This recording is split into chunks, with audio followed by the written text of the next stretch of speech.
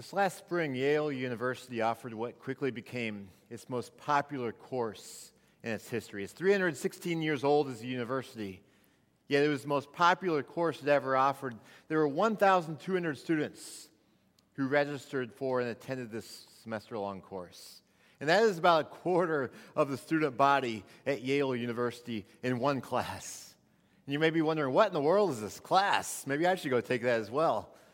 Well, it's Psych 157, Psychology, and the Good Life. And the goal of this course was, quote, to teach students how to lead a happier, more satisfying life. And this is a big felt need for people in our culture, especially younger people, because you know what? People want to live a satisfying, joy-filled life. Yet there are a lot of barriers that keep people from that. I've shared a number of times, even recently, that the rates of depression and anxiety are at an all-time high in America. And even at Yale University, more than half of the student body seeks mental health care through the university during their time of enrollment there. And so this is a big need to try to find some sort of happier, more satisfying life, and that need is expressed in their attendance at this class.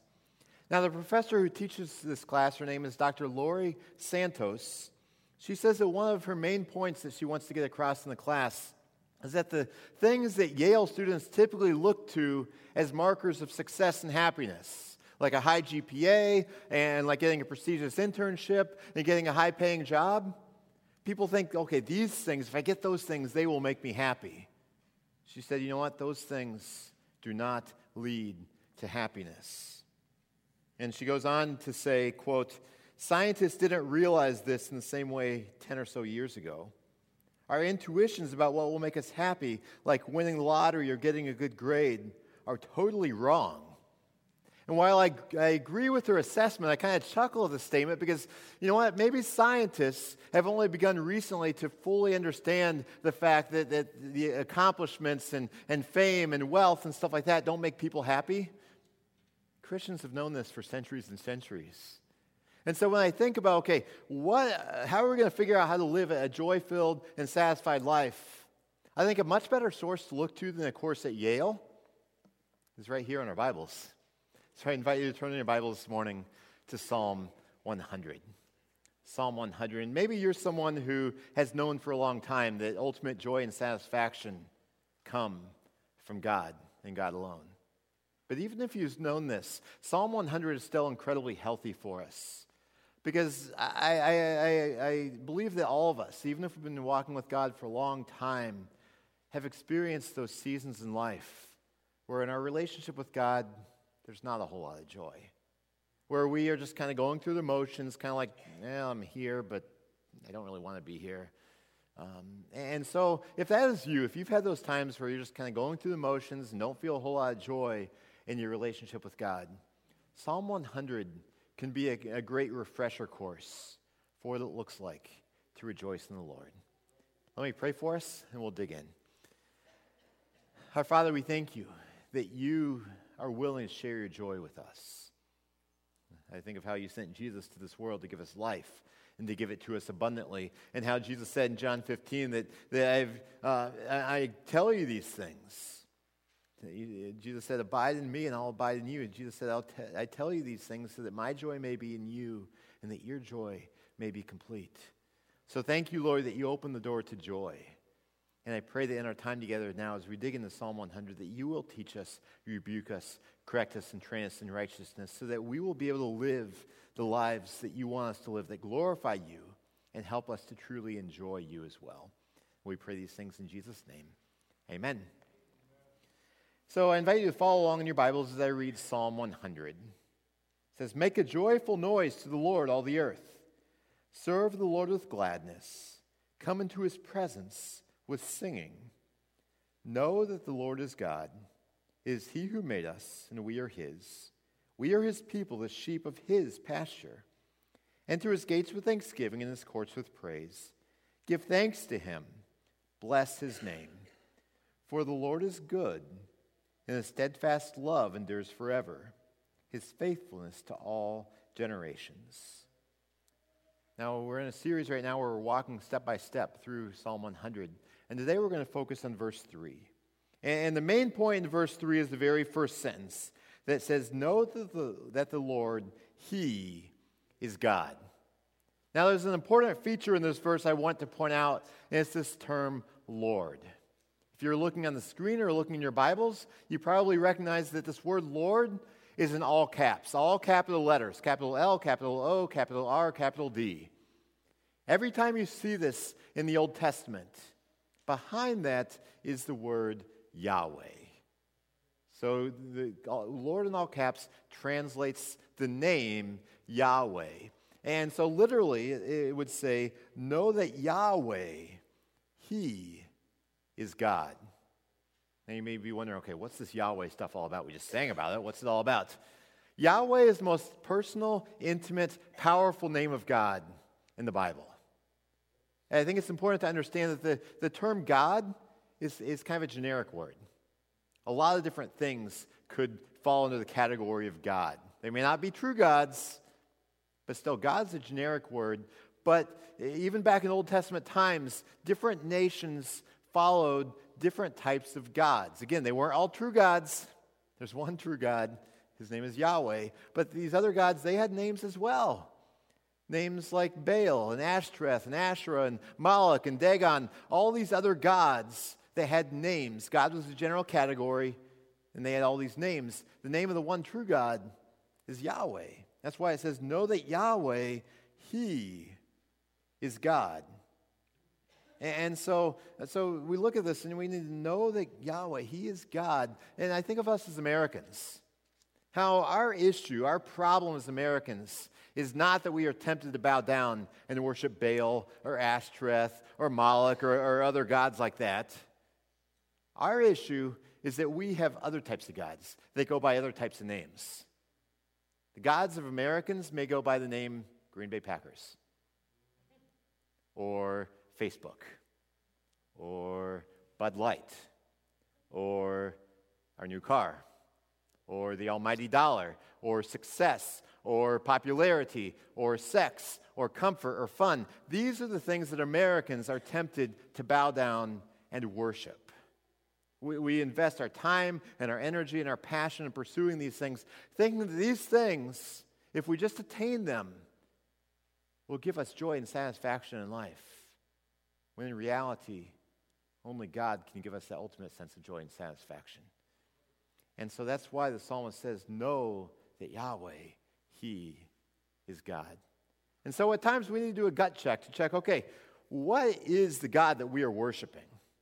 Who or what is on the throne of our hearts? Where are we looking for our ultimate sense of joy and satisfaction? Again, the psalmist correctly says, know that Yahweh, He is God. This is the place to start if we want to live lives of joy and satisfaction. This last fall, I guess we're still kind of in late fall right now, but just a few months ago, we offered a Sunday morning class called Gods at War. And I really think that Yale should offer Gods at War rather than Psychology and the Good Life, because they actually both deal with a lot of the same topics. The only thing is that Gods at War actually goes that next step to pointing to the ultimate satisfaction we can have in a relationship with God through Jesus. Psychology and the Good Life doesn't go that far. And so it doesn't offer the ultimate answer. But Gods at War is a great class, and it features a pastor named Kyle Idleman. And in the DVDs, Kyle Idleman uses the analogy of buttoning a shirt. And if you've ever worn a shirt like this that has buttons up the front, have you ever had one of those times where you're buttoning the shirt, then you realize it's a bit skewed? The wrong buttons are in the wrong holes. I've had that happen a number of times. I think about that almost every Sunday morning when I'm putting on this shirt. It's been a long time, though, since I buttoned it up incorrectly. And the reason why is I've learned you have to make sure the top button and the collar line up. You get the top button lined up right, and the rest of the buttons just fall right into place. But if you aren't paying attention to how they line up, your odds are pretty decent that you're going to get it all messed up. And so you start with the top, and then everything else falls into place.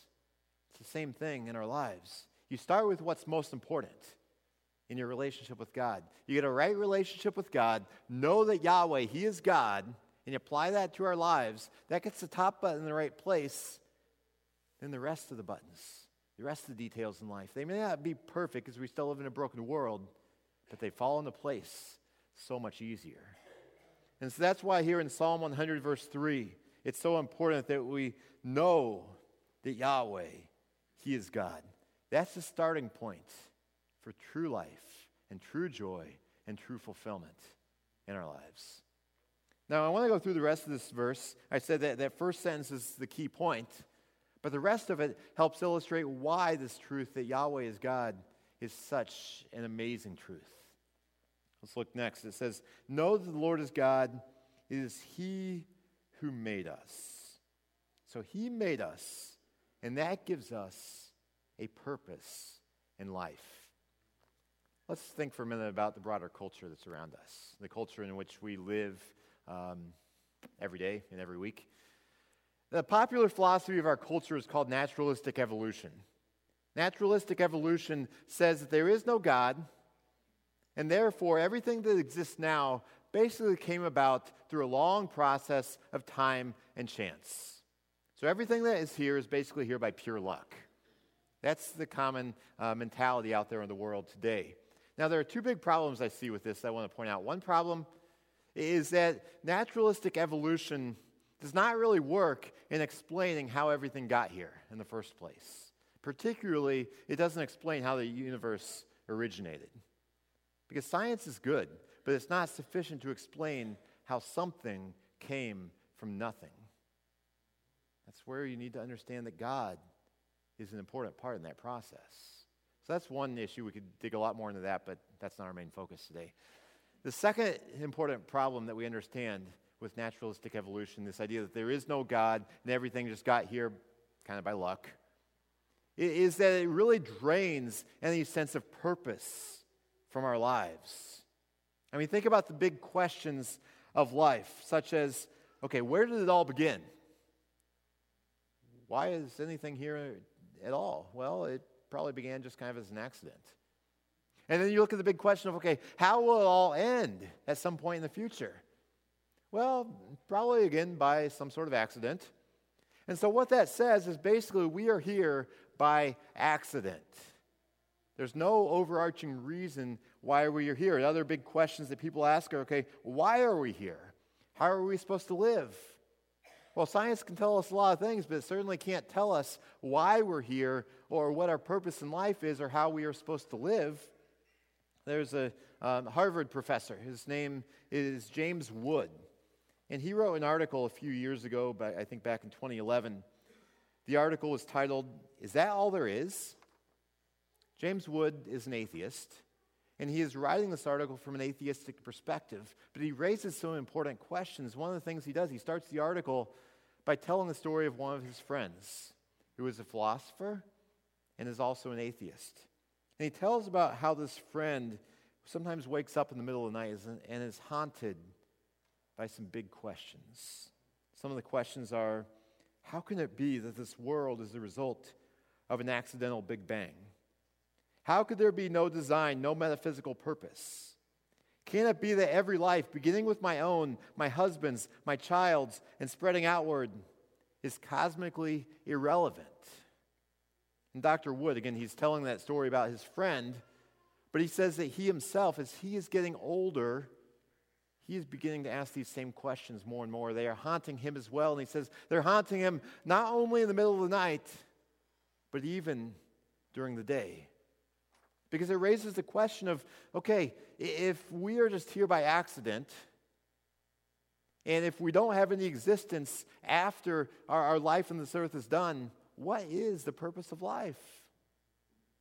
It's a question that haunts all kinds of people. Steve Jobs, founder of Apple, before he passed away, he's pondering this reality of why do we accumulate all this experience through life, and then it's just all done when we die? He jokes, maybe that's why I never like to put off switches on my products, because he doesn't like for things to turn off, because it haunts him. And so we have that question of where does purpose come from if this life is all there is? And if there is no God who designed us to live in a certain way and designed us for a purpose? But we see here in Psalm 100, verse 3, know that the Lord, He is God. It is He who made us. He made us, and so we do have a purpose. As we saw last week, that purpose is to glorify God and enjoy Him forever. And this is a glorious purpose that gives meaning to every single part of our lives. And so this is one of the reasons why we can have joy and satisfaction in our lives as we seek His purpose, rather than just kind of wandering through life, just trying to figure it out as we go. And so we see here that He made us and made us for a purpose. So let's go look back to Psalm 100, verse 3. Know that the Lord is God.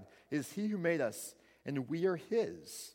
We are His people. So what this points to is that He redeemed us so we are treasured. Now you may be wondering, okay, what in the world is the connection between what Brandon just read and His redemption of us and being treasured? Well, we have to look at this passage in its historical context. Psalm 100 was written by a Jewish person for Jewish people.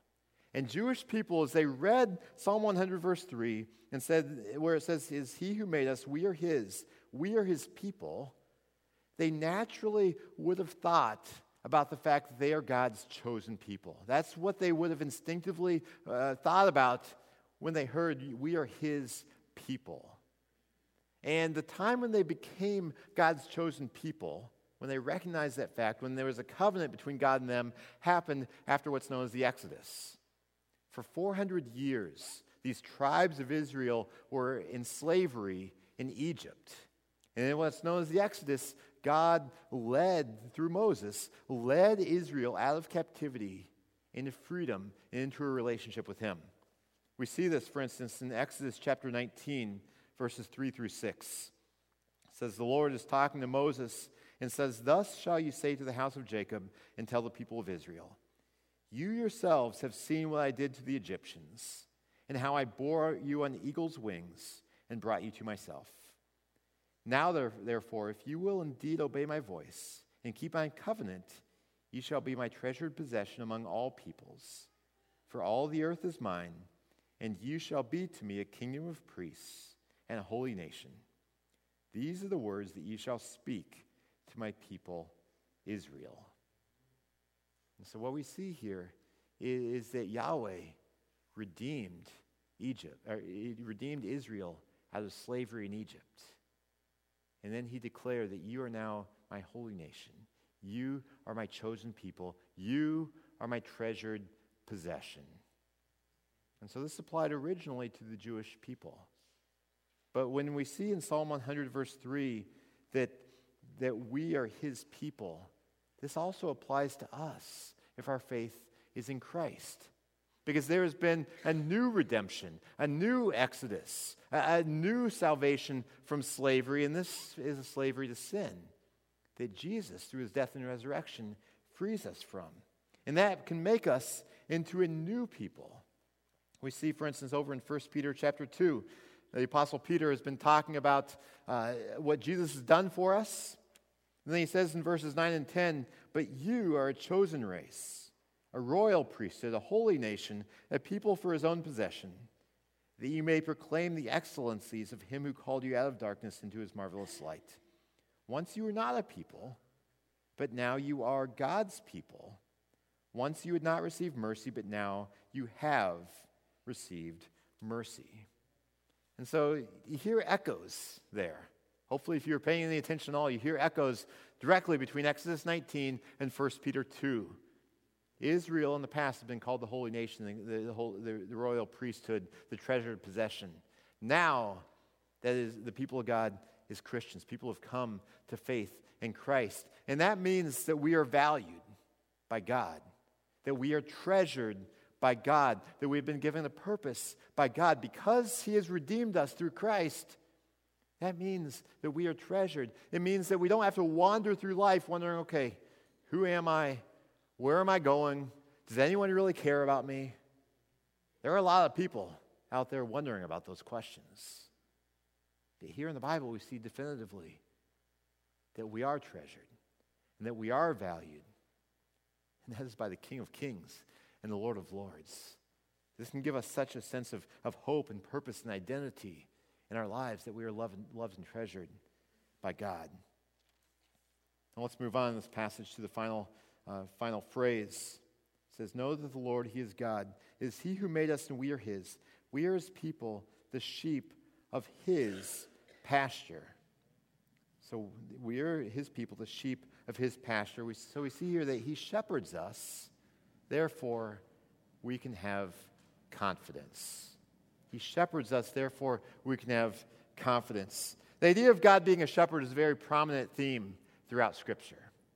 I mean, most famous, where do you think the most famous place in Scripture is that says God is a shepherd? Say it out loud. Psalm 23, yes. The Lord Yahweh, it's Lord in all caps again, Yahweh is my shepherd, I shall not be in want. He makes me lie down in green pastures. He leads me beside quiet waters. He restores my soul. God is a shepherd. Jesus picks up on this exact same theme. For instance, in John chapter 10, Jesus describes himself as the good shepherd who cares for his people and even goes as far as laying down his life for his sheep on their behalf to redeem them. And so we see this shepherd imagery throughout Scripture. And throughout Scripture, we see that God is the shepherd and we are the sheep. I mean, it's metaphorical. Obviously, we are not literally sheep, but we are like sheep. And one of the key aspects of a sheep is that sheep on their own are helpless. Sheep need a shepherd. And so don't take this personally, but the bottom line is God is saying, you can't do this on your own. You're helpless on your own. He's saying you need a shepherd. He's saying that to every single one of us, that He is a shepherd and we are to be the sheep. Now, I have never been a sheep. You haven't either. But I think we can probably imagine how a sheep would feel. I mean, if a sheep has the cognitive ability to understand this, I'm not sure if they do or not. But if a sheep is fairly smart, we can imagine how a sheep would feel in the presence of a shepherd. A sheep in the presence of a shepherd would probably feel safe, would feel confident, would feel comfortable, would feel like, you know what, I'm doing fine. They would feel a sense of well-being because they are in the presence of a shepherd. Because when a sheep is in the presence of a shepherd, they know that a shepherd will take care of them. I mean, go back to Psalm 23. Your rod and your staff, they comfort me. I mean, that's shepherd imagery again. A rod was a big stick that a shepherd would use to fend off any sort of attackers or predators to protect the sheep. The staff is that famous hooked thing that would be used in order to pull back any sheep that are wandering away, again, to protect the sheep. And as long as the sheep is in the presence of the shepherd, the sheep is safe and comfortable and confident. The times when the sheep is not safe is when it wanders away from the shepherd. And we look at our lives as humans and look at our culture around us. The times when we can lack confidence and have anxiety and insecurity are the times that we wander away from God. Because if we're close to God, if we're near to our heavenly shepherd, we can trust Him. But so many people are trying to get through life trusting in themselves. And they want to control things for themselves. And the reality is we are not in control. And the more people try to control things in their lives, and the more they realize they are in control, the more that leads to anxiety and insecurity and doubt. You know, because the bottom line is that no matter how smart we are, and no matter how hard we work, and no matter how much wealth or accomplishment we accumulate, we are not in control. And every single person experiences circumstances that continually remind them that we are not in control. And if we want to be in control, this is going to freak us out. And this is why so many people deal with anxieties and insecurities. I mean, there may be some other reasons as well, but this is at the core of it, is that we want to be in control, and it's scary when we realize we aren't in control. Or at least it's scary if we don't have something bigger than ourselves to trust in. And that's where God, as the shepherd, makes a world of difference. Because we see in Scripture that God is a loving and a good shepherd, that He is eternally faithful, and that even when we face trials in life, that we can still trust Him. And that can give us the confidence. And this is a great thing. I mean, to me, this is absolutely excellent news that we are not left to ourselves to navigate the complexities of life. I mean, just think about it. We're all alive at this moment, and we may have plans for what we're going to do this afternoon, but I would guess that some of us are going to have things happen this afternoon, whether good or bad, that at this moment of time that we cannot anticipate. And how much less, no matter how much we plan, how much less can we predict and control what's going to happen next week or next month or next year? And again, this reality can freak us out unless we understand that God is trustworthy. Because if we stay near to the shepherd, we can trust that he is going to lead us, and he is going to protect us, and he is going to care for us. Now, this can still be a challenge because we like to control things ourselves. And when we follow him as shepherd, it means that we're yielding control to him. And there are times that his timetable is different than ours, and the direction he wants us to go is different than our dreams. But we have to recognize that his way is best, even though it's not always our way. And we look at our lives and the things we value, and it can be kind of scary as we look at our lives and think about the future of, you know what, we want our family to be a certain way. We want our job to work out a certain way. We want certain ideals for our financial future. Or we want, whether with our health or we have other goals and dreams. We can make plans for these things and have hopes for these things. But at the end of the day, we aren't in control of those things. Or for us as Friedens Church, I mean, we see a lot of exciting things going on around us and here in our church family. And we have exciting plans for the future. Planning is not a bad thing. But we have to remember that God is the one ultimately in control. And our call is to follow him step by step. I mean, I think even of this capital campaign that we're in. I mean, it's exciting to think about the building project, which there are a lot of things that really seem to be needed for us as a church family in the building project. We're seeking to raise $1.4 million. It's a daunting goal. There is no guarantee that we will make it to that goal in the capital campaign. I hope we do. I'm praying we do.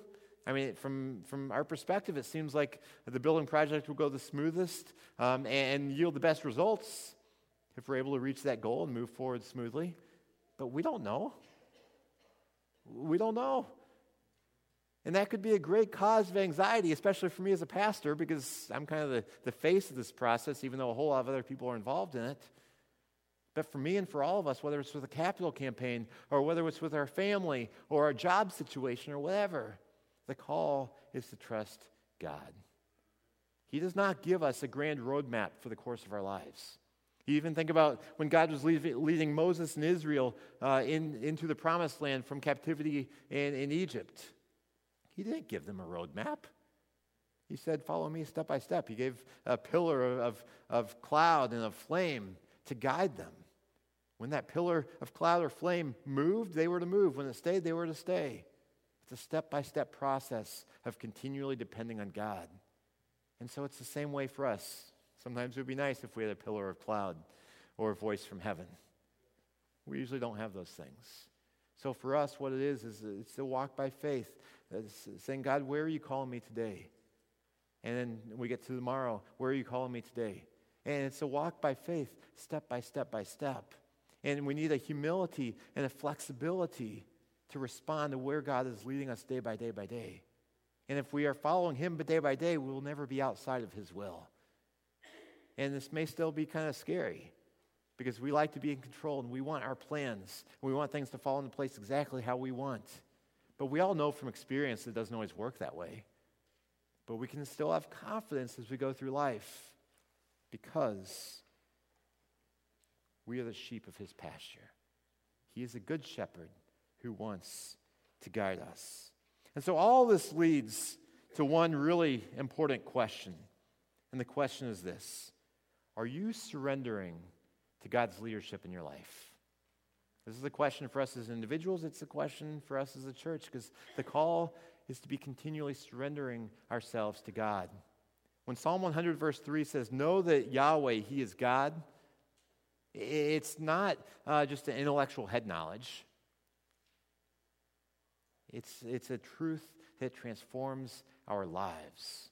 And it should lead to the sense of surrender of saying, God, not my will, but yours be done.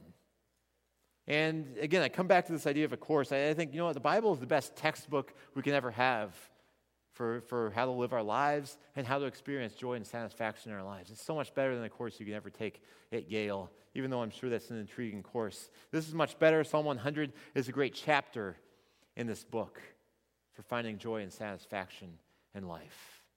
It says God created us, and God treasures us, and God guides us. And because of this, it gives us a solid sense of identity and confidence in life.